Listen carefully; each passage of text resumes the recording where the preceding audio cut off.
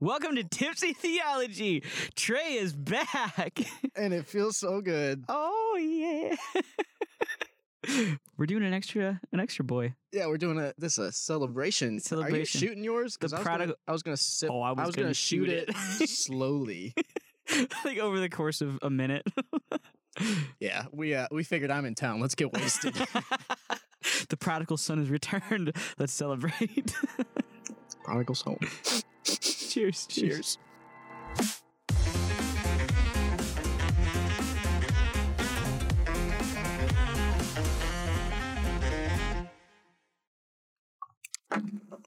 Oh yeah. Ooh, All right. that's better than I remembered. That's the good old larceny. Oh, that burns, baby. Ooh, Kentucky straight bourbon whiskey. Yeah, that feels good.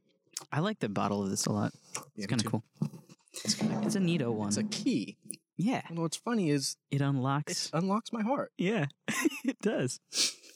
I'll tell you anything now. I love how we talk about alcohol the same way we talk about Jesus. Like It's true.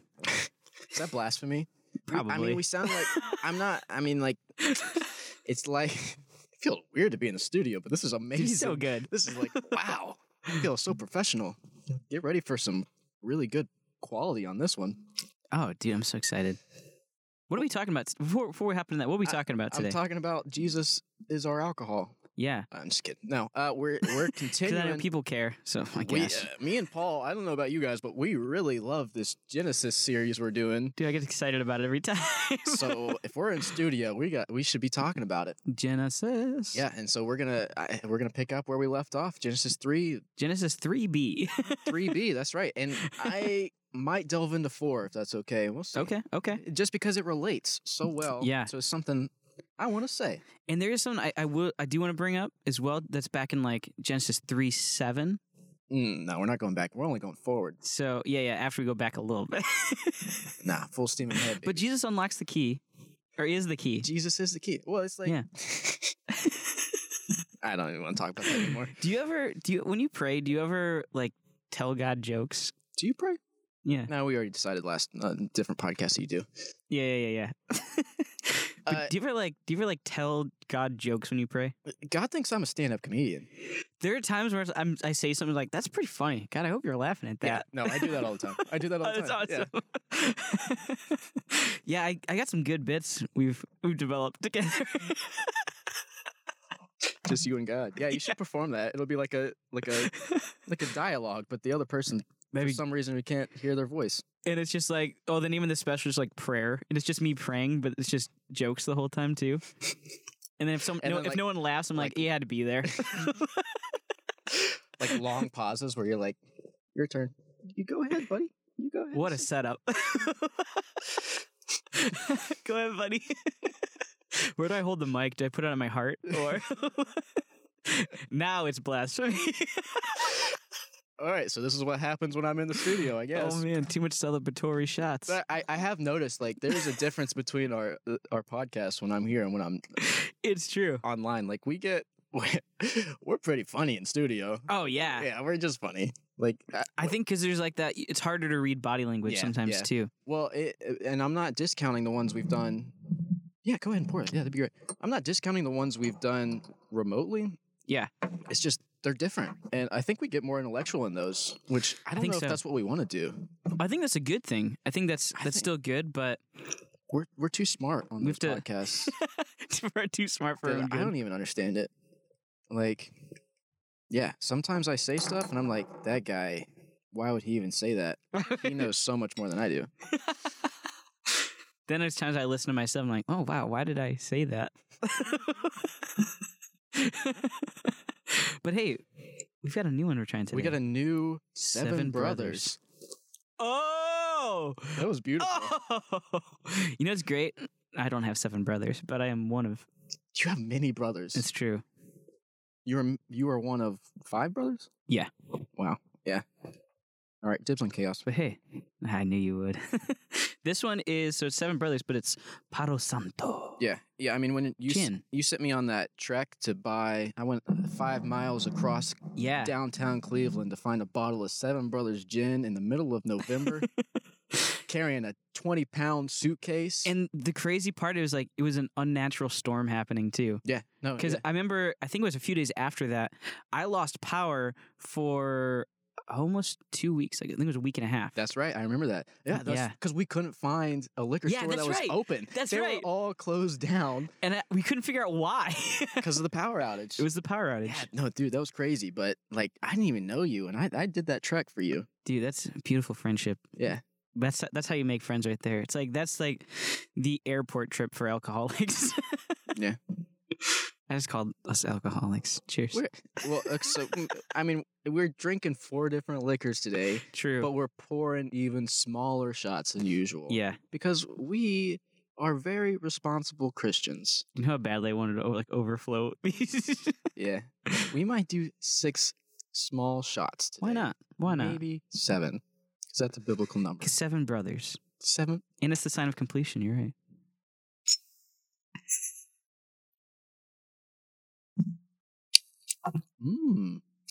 I feel like that's sweeter. Way more herbal. Yeah. It's got a strong lavender taste. I can see that. Yeah, I think because there's not a lot of juniper in that one, so you taste everything else. Are we pretentious? I think a little. Yeah. What's next? Like, oh yes, the shots, of course, so I can taste everything. Dane distilled this one for 8 years. Ugh, crusty. Yeah. in the Jalisco region of Mexico. Oh. And it's a good region. I don't know what it is. It's a pretty good. It's a good tequila. I've had better, but like if you're gonna spend less than if you're poor, $2,000, this is the one I would buy. Yeah. I don't know what that voice is. This is what happens when I'm in studio. I get all kinds of crazy. If you're hanging out with poor people, this is a good one. Oh, we are so poor. Which is why we need you to support us on Patreon. Because this is not cheap in Florida. No, I don't have that bottle yet because I can't afford that bottle. But in Ohio, it's way cheaper and it's everywhere. Here, if you find it, you're paying double. That's right. That's like the Buffalo Trace of tequilas right there. Yeah, and the price of Buffalo Trace is going up. Okay, so I found this isn't for the podcast, but I found it for $23. What? In Atlanta. It's always sold out. I'm moving to Atlanta. Don't tell anyone where it is. All right, cheers. It's our little secret.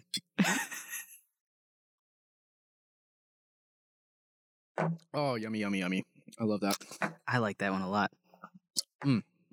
Pretentious Paul, I'm sorry. I love that. And of course, here we are.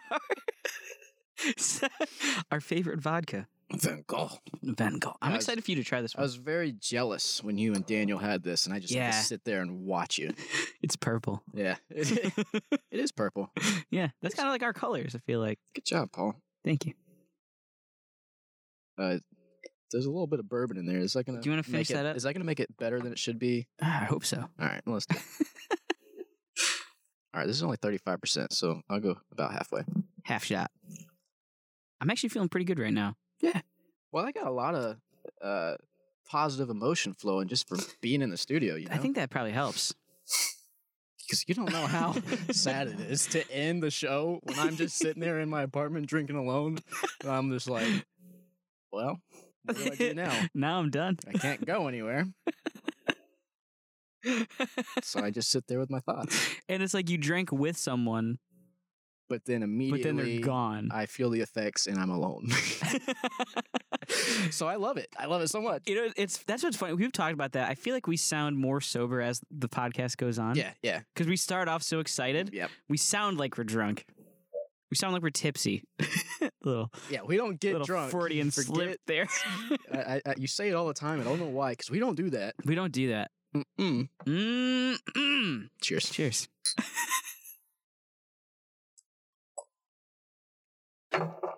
What is that, Gatorade? Right? It's weird. Oh, it's that blueberry. Dude, I feel like we're really in sync today. We're just like flowing. Dude, we're flowing like something crazy. I'm excited. All right, so we're getting close to getting into this topic. I hope you're ready. I hope you're ready. I hope we've built the suspense here with the drinking and the talking that doesn't mean anything. Something. I hope you guys enjoyed that because I did. I'm just excited. But hey, I've got a Cleveland local. Cleveland local. This Great is our Lakes. First Cleveland local. This is our first of many. If you want to look at my refrigerator right now. Dortmunder Gold Lager. Yeah. So Great Lakes Brewery. You actually went there when you were in Cleveland as well. That's right. That's like the Cleveland Brewery. They're the big boys. There are a bunch of other ones too. I've got some we're gonna try, but yeah, that's the first place I had pierogies. I don't know if that's how you say that. Pierogies? Pierogies. Period. Yogas. And you took French. It's high school. They don't teach that. That's like level 5. So that's near fluency. I ate the Pierre Yogas there, and they were freaking delicious, man. I'll tell you what. Oh man! All right, so this is a gold medal lager right here. Dude, shout out to the Olympics. Ooh, listen to that. Do you watch the Olympics? I've seen them in passing, but I typically don't watch. Yeah, I mean it's on everybody's TV, so sometimes I just sit down and see what's going on. Oh yeah. Me and Ed, Ed, my roommate from China. Oh yeah, old Edward. We walked past the TV and it was China volleyball, I believe, versus USA. So I mean, it was fun to watch that and be like, that's kind of cool. Yeah, we're crushing you, buddy. Did he take offense to that? No, he's like, this isn't our sport. So. This isn't our sport. I was like, which one is? Huh? USA, baby. I'm just kidding. I mean, I know they like basketball a lot. Yeah, they're pretty good at some sports. That's cool. Aren't they really good at ping pong? Is that China? I don't know if I'm allowed. I feel like this is a trap. No, I feel like they are. But no, when I was in China, I tried to play ping pong with this guy and he crushed me. Okay. Just some guy in the park. Yeah. He had an extra paddle and he looked at me. I was like, yeah, I'll play. It was funny because I tried to do Tai Chi with some of them in the morning and they crushed me too. And they're like, the one person was like 140 years old and they're just way better at it than me. Yeah. We need to talk about like Eastern philosophies and religions. That would be a lot of fun. A good topic. That'd be cool. Because Gungor is a pretty big name who, he's a big Christian who went and studied some of that. And I'm very interested in that topic. Anyways. That'd be cool. Hey, cheers. Well, pre-cheers. Pre-cheers. This is our first glass bottle too, by the way. Is it really? Mm-hmm. I thought we had glass bottle. No, I guess we had the, whatchamacallit? What is that thing called? Can? No, the big jug. That's right. The growler. We used to bring that growler in, yeah. Yeah, that's right. Did we do that once? I thought we did it twice. Maybe it was once. Well, and Swan Brewing has the growler. Yeah, I like their crawlers. Are cool. All right. Hey, cheers, man. Cheers. I'm excited for you to try.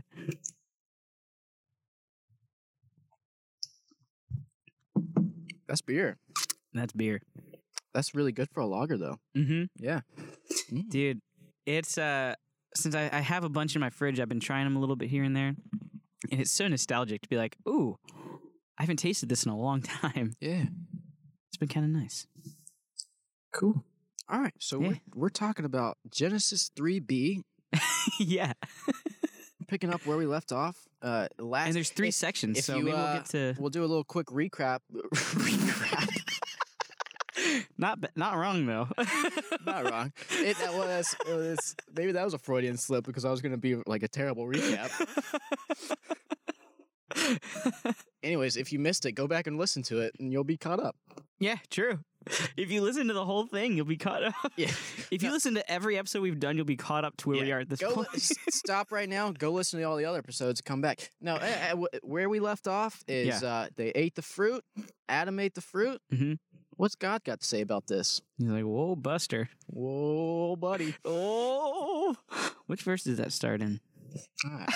8, maybe. 8, yeah, and they heard the sound of the Lord. There he is. All right, this is Genesis 3, Yahweh 8. on the scene. Tell me when you want me to stop. I'll just keep reading. We'll get to Deuteronomy. All right, Paulus. All right, Genesis 3, 8. And they heard the sound of the Lord God walking in the garden in the cool of the day, and the man and his wife hid themselves from the presence of the Lord God among the trees of the garden. But the Lord God called to the man and said to him, "Where are you?" And he said, "I heard the sound of you in the garden, and I was afraid because I was naked, and I hid myself." He said, "Who told you you were naked? Have you eaten of the tree of which I commanded you not to eat?" The man said, "The woman whom you gave to be with me, she gave me the fruit of the tree, and I ate." Then the Lord God said to the woman, "What is this that you've done?" The woman said, "The serpent deceived me, and I ate." Oh man, All right, there's a lot. I can't help but read that and laugh. Like, how do you not laugh at that? It's kind of a funny interaction, the way it's read too, because it's like, did you do what I told you not to? She told me to. And you know what else? You gave her to me. Ha ha. So it's like the And then it's he's the Spider-Man meme. They're pointing at it's each true. other. And then God's just like, all right, I'll let that slide for now. But did you do this? She's like, he did it. He told me to. You're just like, Yeah. oh my gosh. It's an endless river of Uno reverse cards. It's true. Honestly, the Spider-Man meme was a great analogy for that. Maybe that should be our background. I like it. Hey, That's hey. a thumbnail. Thumbnail. I don't know the lingo. I'm too old for that. All right, so Yeah. let's talk about the nudity, I was hoping you'd bring that because I think the one thing I didn't like about where we left off last time is what? up. So, let's talk about nudity. All right, go for it. The last time I left off, we got in a big argument about, like, is evil done to we mhm. talking about, like, is evil done to us, or do we do evil, and how that all works together? I mean, the answer is yes. And so, Yeah. you know, and I made the statement that their nakedness was done to them. They didn't do their nakedness. And who did their nakedness to them? God. And so I wanted to go into more of what I mean by nakedness, because I feel like that just instantly brings up, like, sexual images, and it's not. That was one of the main things I have notes about that I want to talk about. It's not really primarily sexual. It's about vulnerability. It's about they realize that they could be hurt. They realize that I guess their eyes being opened, they recognize their finitude and that they could be donezo in the grave, right? Like God will say later, back in the dust where he came. So, yeah, is there anything you wanted me to explain more? Well, so because I think there's a bit of overlap in that too. So I'll read what I have. It's funny, out of all of it, this is the one big note that I have. Just I think this is like a very pivotal thing to understand as well. So I'll just read. So it's when we look in the English versions of the Bible, we see the word naked. We see that several times throughout, the couple chapters in Genesis here. We see that in 2:25, where that's kind of presented, that God created them and that they were naked and unashamed. And then we see in 3:7, and then going on, we see the same word naked used. So it's easy for us to look at that and say, cool, same, got it. Naked. Makes sense. Bare butt. Unclothed. And then when it's like, okay, hold up, Buster. Let's pump the brakes here. Because they're not the same word. At least not in English. You guys ready? I don't know where that sound came from. I don't know if I'm ready. So, we need to examine this a little bit. And this was something I was actually curious about too. That's why I dived into it a little bit. So when we first look at the word naked in 2:25, it means exactly that. They were unclothed. Like, very straight to the point. So the word there, and I don't know how to pronounce this, it's arom, A-R-O-M, is the root of that. But the second term that we see for nakedness, this starts in 3:7, but we also see it throughout this, it's a different word. It's E-R-O-M. Eram? I don't know. I don't know how to pronounce Hebrew. Subtle shift right there. What are they trying to say? It's a little bit.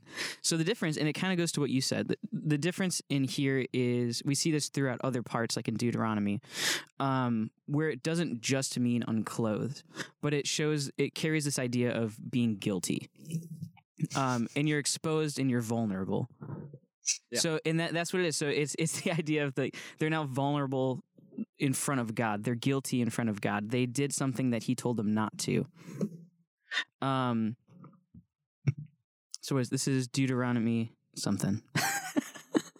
So yeah, because you did not serve the Lord your God joyfully and gladly in the time of prosperity, therefore in hunger, in thirst, in nakedness, the word EROM, same as the one in Genesis 3:7, in dire poverty, you will serve the enemies the Lord sends against you. So it's this idea that guilt prompts us to look for hiding places. That was kind of the main message I had for that we need to look out for, is this idea that it's not just they were unclothed when they disobeyed God, but it's the idea that they realized their guilt in front of Him, realizing this experiential side of, I committed an evil against God. Yeah, okay. Okay, yeah, I can see how that can play into that.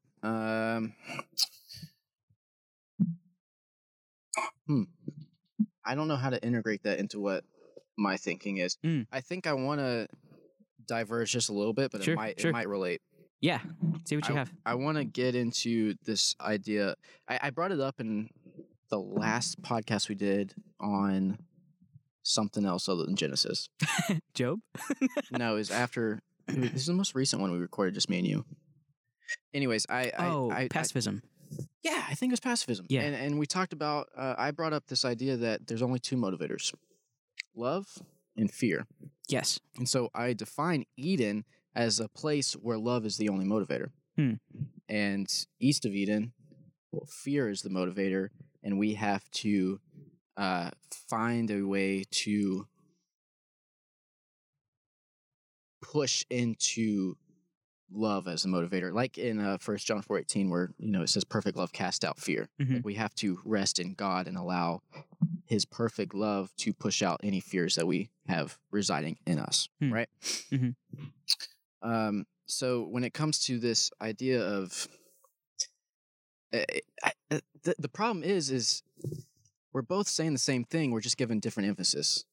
Like, I'm putting emphasis on this idea that evil is done to us. Evil is suffering, and evil are released into the world. And you're putting emphasis on our own personal responsibility for that, and how we do evil ourselves. And I think that's probably the difference in there. I in the sense of, I would disagree with the idea that you presented of, they're naked, that God did their nakedness to them. Where it's like, no, I wouldn't say that's true in the sense of their guilt. The guilt came from the fact that they committed evil. Yes, they were deceived, but they were the ones that are responsible for their action. Yeah, but that's the thing. Is, see, you're putting emphasis on. It's true. That is where my emphasis is. They're still naked. They're still naked. Yes. Even if they switch the word and it starts to begin to add in this understanding that part of their nakedness is their own guilt. I still think, because we move from this innocence, you're innocent in front of God, to you're now guilty in front of God. Interesting. So when I still think part of the nakedness is, well, I love this image because it brings both of our ideas together. Their nakedness is done to them, and they're responsible for their nakedness as well. And so they take responsibility, and so the fig leaves. And then later on, we'll find that, well, God gives them clothing. Yeah. God's self. Yeah. So God, which is beautiful symbolism. It is a beautiful symbolism that he clothes them, and that's an image of that is God is our protector, right? Because He's giving them a covering. I'm putting emphasis on this idea that our nakedness reveals that we are vulnerable, and because we're vulnerable, we need God's protection. We need God to take care of us, and we have to put on His garments, not ours. Yeah. So. Yeah. So I imagine we're talking about the fall, so we might as well talk about depravity. Sure. And I imagine that we have different understandings of what depravity is all about, right? You're not a 5-point Calvinist, but do you believe in total depravity, or what would you say? So it's funny you bring it up right now too, because there's an interesting thought that I've had recently that another pastor brought out. And so it's funny, people are going to hate this because I don't have a straight answer for it right now. You're supposed to have the answers, Paul. Darn it. So right now, here's the thought that I'm considering. So yes, I would say, if you were going to ask me, like, gun to my head, what's your answer? I'd say yes, I believe in total depravity. But here's where I disagree with myself slightly, and this is where I'm trying to figure this out. I'm just started this journey of looking into this more, and it's the idea of God hardening hearts. And so it's funny. It's like, wait, if we were already as depraved as we could be, why would He have to harden our heart, like with Pharaoh? Why would they be that imaging of like he became harder? If he was already completely depraved, why would he get worse? How could he get worse? So it's a complicated answer with that. I'm saying like yes with an asterisk. I guess if you ask me if I believe in total depravity. Mm-hmm. So I would say, and I think this flows nicely with the C.S. Lewis quote I ended with on the last Genesis episode, where he talks about how Eden precedes sin. I think that's the language he used. It's basically the same thing. But our image bearings, our being made in the image of God precedes our depravity to whatever extent we are depraved. Say that one more time. Our being made in the image of God, being made as representatives of God, as those who carry small amounts of the ideal of God, of the traits of God, goodness, beauty, truth, precedes any sense of depravity that we also embody. Okay. So Eden precedes east of Eden. Oh, I see. Okay. As we are being made in God's image and having God's Spirit in us precedes the inclination to miss the mark, to sin. Walk that out a little bit more for me. I'm just trying to understand. Yeah, no, it's so you have to. Well, so of course I don't assume total depravity. I would if somebody who really read Calvin came on here and described total depravity, I'd probably be like, makes sense. Makes sense. We're all pieces of crap.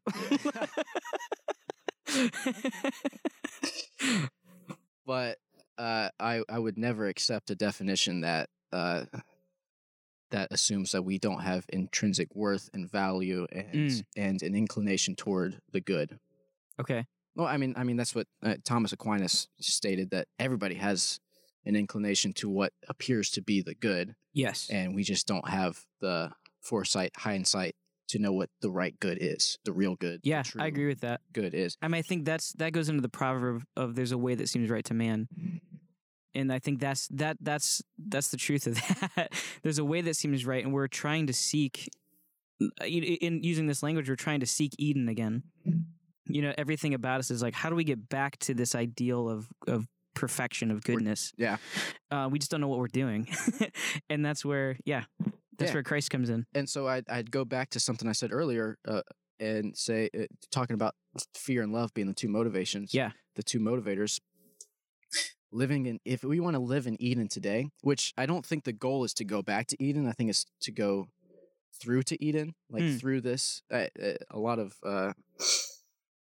this is a pretty popular idea in theology and in Jungian psychology. Is we were born. Make sure I get back to that. But we were born in Eden, which is the place of unconscious perfection. Basically, it's unconscious innocence, and then as we age and mature, we go into conscious.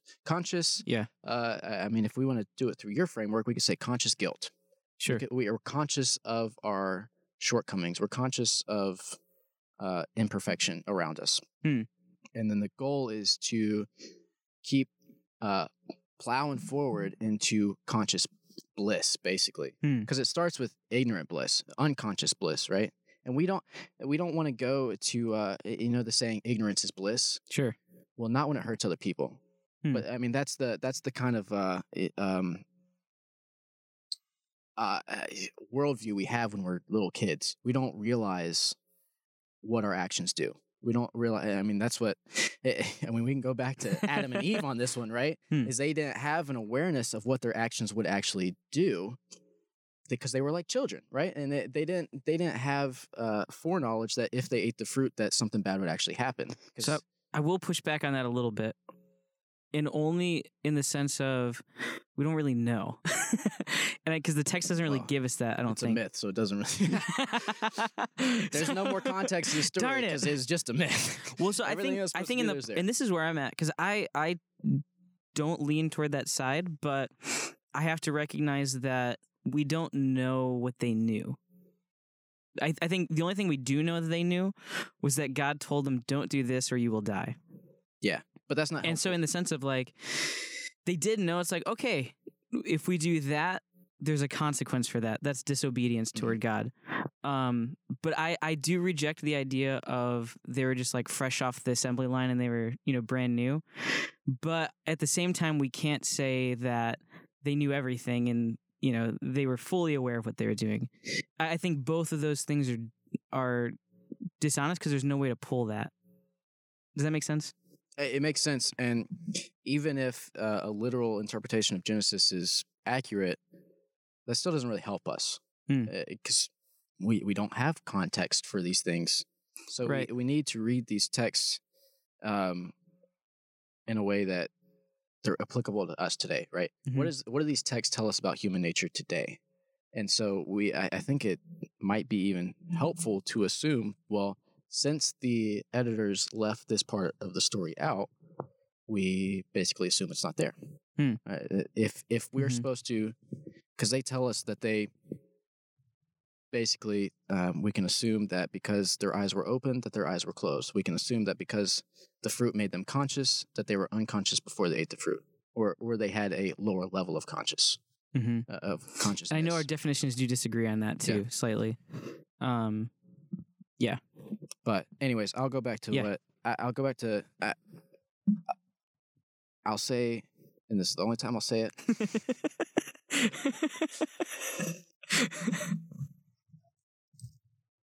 I'll say Calvin was right when he said that we are totally depraved. Whoa. But my understanding of that is different. And because Calvin would go as far as to say that in my readings of him, I haven't read him as well as others have. Yeah. But I mean, I love Calvin. Calvinists I often take issue with. Love you.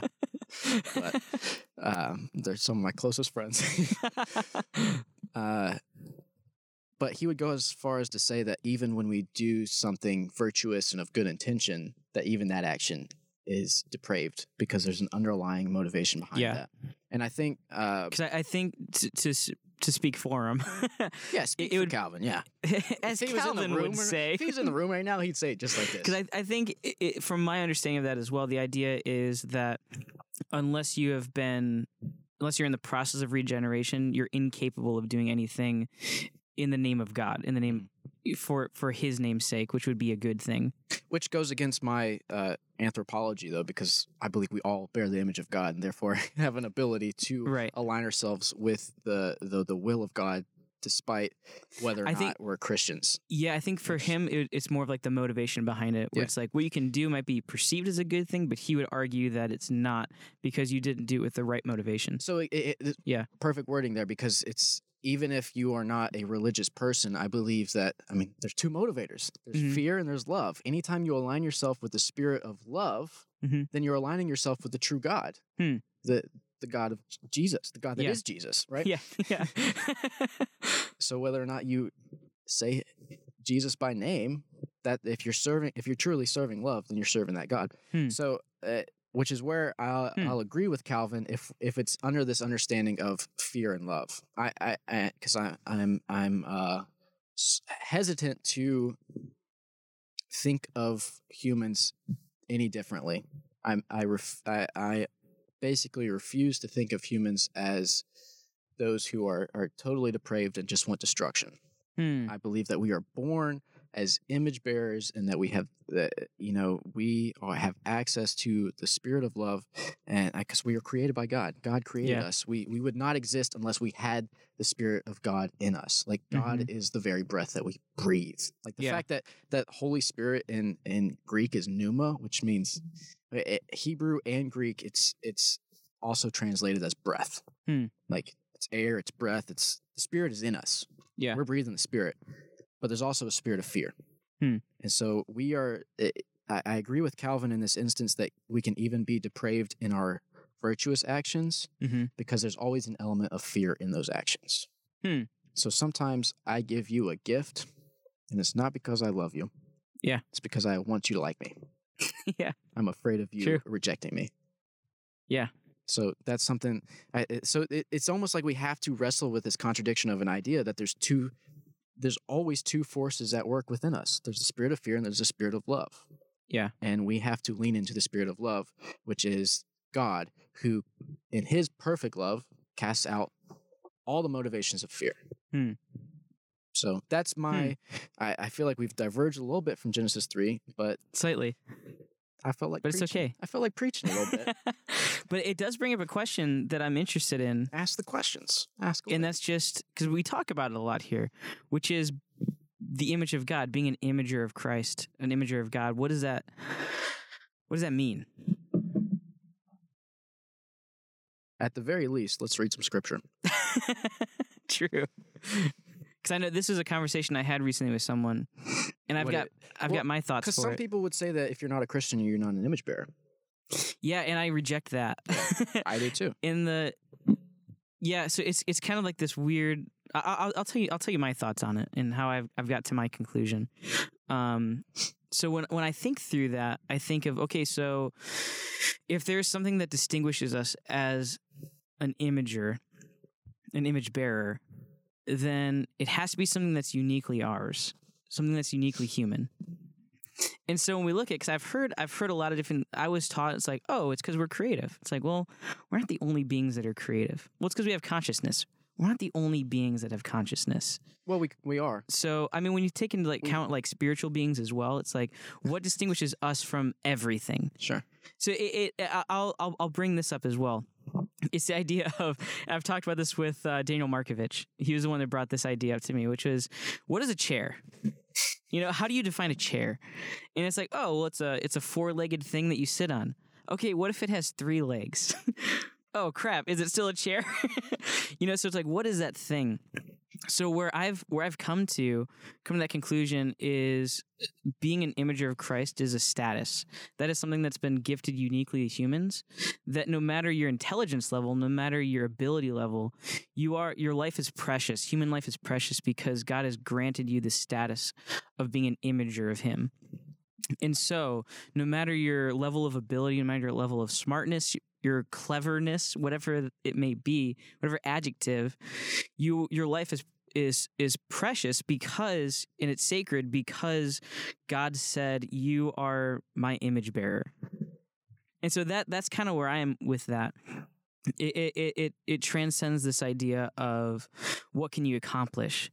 And it says, well, as long as whatever you accomplish, you are bearing Christ's image. But that doesn't mean that you love Christ.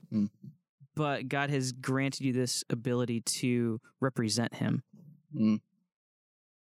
So you're saying... I was about to take this way more philosophically deep than what we intended to on this podcast. That's okay. But yeah, I mean, this is like, so you're saying essence precedes existence here on you're going to take Plato's side versus Jean-Paul Sartre. And in a sense, I guess in the philosophical side, I might tend to agree. Oh, philosophy. The old philosophy. Well, okay, so here I'm having too much fun. So I know. I'm just going to have the side note anyways. Do it. All right, so Plato's argument is essence precedes existence. Sartre, existence precedes essence, and which, I mean, frees us to add meaning to our life, right? We create the meaning that we desire, right? So I believe both.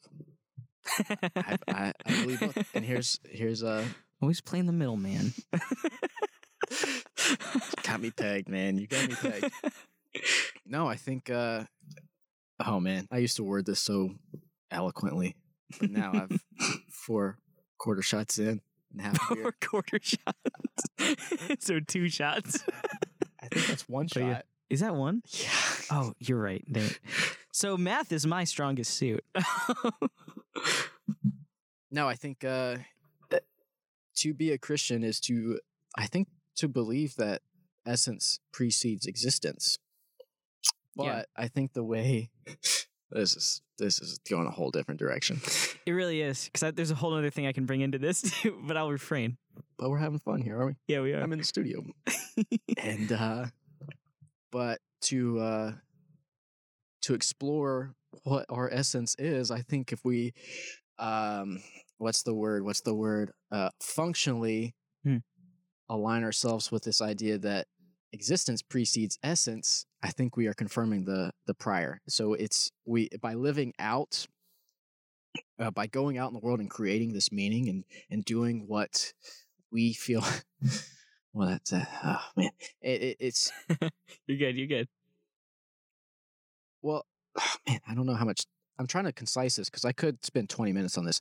Because it's almost like it's like this idea of, it seems like a lot of Christians, they come into the faith and get really serious about the faith, and they feel like, well, this means I got to be a missionary. Yeah. Right. Yeah. That's their essence. Yeah. Yeah. Like God created me to be a missionary. I mean, sometimes I felt like, oh, God just wants me to go be a missionary and live the aesthetic life and forget this capitalism and material BS and just go, serve him that way. Go sleep on the floor or whatever. Shut up, Paul. You're so holy. Sleep on the floor for no reason. So it's whatever. I feel like it's almost like this. It's kind of it's a sick idea when you think about it, but it's like, let's go out and create our own meaning and in that way find what true meaning is. So if you feel inclined to be a creative artist and you find meaning in that and you create meaning in that, well, it's almost like the reverse is happening there and you're actually finding the essence that God created you for. So believe the first, assume the second, and by assuming the second, you'll end up at the first. And okay, I plunged deep on that one. And I'm sorry. I'm really sorry. I think I get it, but it's okay. This is an infantile thought I had a few weeks ago when I was reading Sartre, and I was like, oh, I have thoughts myself. Oh, Mr. Frenchie, here I come. But yeah, no, we could spend a lot of time on just that philosophical side of it too. But who are you, Sartre? I have an undergrad degree. What degree did you have? You think you're so smart, huh? Your name's What's weird. up with all the voices today? What am I doing? I'm just. You're feeling it. It's what you are. The voice is what makes it good. But so this is funny. We're getting towards the end here of Genesis. Unfortunately, I feel like we barely touched on it. Well, the thing, we don't have to cover every scripture. We just have to, we have to. Well, let me read this verse about the image of God. Yeah. What does it mean to be the image of God? Genesis 2:7. Then the Lord God formed man from the dust of the ground and breathed into his nostrils the breath of life. Image bearers are those that have the breath of life in them. That's the spirit. That's pneuma. That's the spirit of God keeping us alive. If we didn't have that spirit, dead. Can we increase that spirit? I don't know if increase is the right word. That word works, but is it increase or is it a heightened awareness of that spirit already in us? And what is that spirit? It's the spirit of love. It's the spirit of love that casts out all fear. Yeah. And rejects the fear that motivates us to, which gets me into, if you don't mind, like, if you're okay with us not being too fine detailed on the rest of Genesis 3 and some of Genesis 4, that's the problem. I'll let you know. I'll let you know what I think. Yeah, I know you will. You always do. That's the situation we find in Genesis 4. Maybe this is our little teaser. So don't even you can say a little bit if you disagree and it upsets you. Say that, but make me angry. Let's not get into it. Let's not get into it. But just so for your own self-esteem, you can let the audience know that you think I'm wrong and ignorant and stupid and depraved. I think you're an imager of Christ, Trey. Shut up. All right. Oh, man. But that's what happened with Cain. Cain allowed too much of fear to motivate him. And when God rejected his offering, he let that fear of, well, if God rejected this, then I'm never going to get this right. I'm never going to be accepted. And that turned into resentment. And that resentment built. And then he committed the first ever recorded murder. Yeah. Yeah, so you didn't make me mad. I agree. And I've been thinking about this as well as we've been talking. And it's the idea of going through those two ideas, fear versus love. Fear says, I might not be good enough. Mm-hmm. And love says, I'm not good enough, but someone else is. And I think that's the distinguishing factor between those two. We look at Cain, like you just brought up. Mm-hmm. He let the resentment build. He's like, maybe I'm not good enough. Maybe I suck. Maybe whatever. And he let that build to the point where he murdered his brother. Yep. And his brother, his motivation was, I'm not good enough, but God is. And I need to do this for him. Mm-hmm. I think that's what we see, whether it's Genesis 3 or not. Yeah. That's an important thing, the two motivations there. Love is realizing that, yeah, talking about total depravity, I'm not good enough. Whatever my level of depravity is, like we've talked about, yeah, it's not good enough. Any amount of depravity is not good enough. But Christ is. Yeah, I'd word that differently, but I get where you're coming from. Yeah. Well, I would say, God loves us as we are, and accepts us as we are, and that acceptance leads to us becoming more. So, and this is this idea of we both need to accept us as we are, and allow that acceptance to flourish into something greater. We are both we're both human beings, and we're both becoming. Mm-hmm. And this is the last thing I'll say, just because this is something that gets me so fired up. Please. Well, so the Greeks have different words for love, right? Yeah. And God's version of love is agape. Oh, you knew it. Everyone knows it. You're so smart, Paul. I went to Sunday school. Well, the best definition of agape that I've found is agape is the kind of love that lets be. And I've taken that definition and made it even better. Ooh. Yeah. I'm ready. And so I define agape as the love that lets be in order so they become. I accept you as you are, so become who you can be.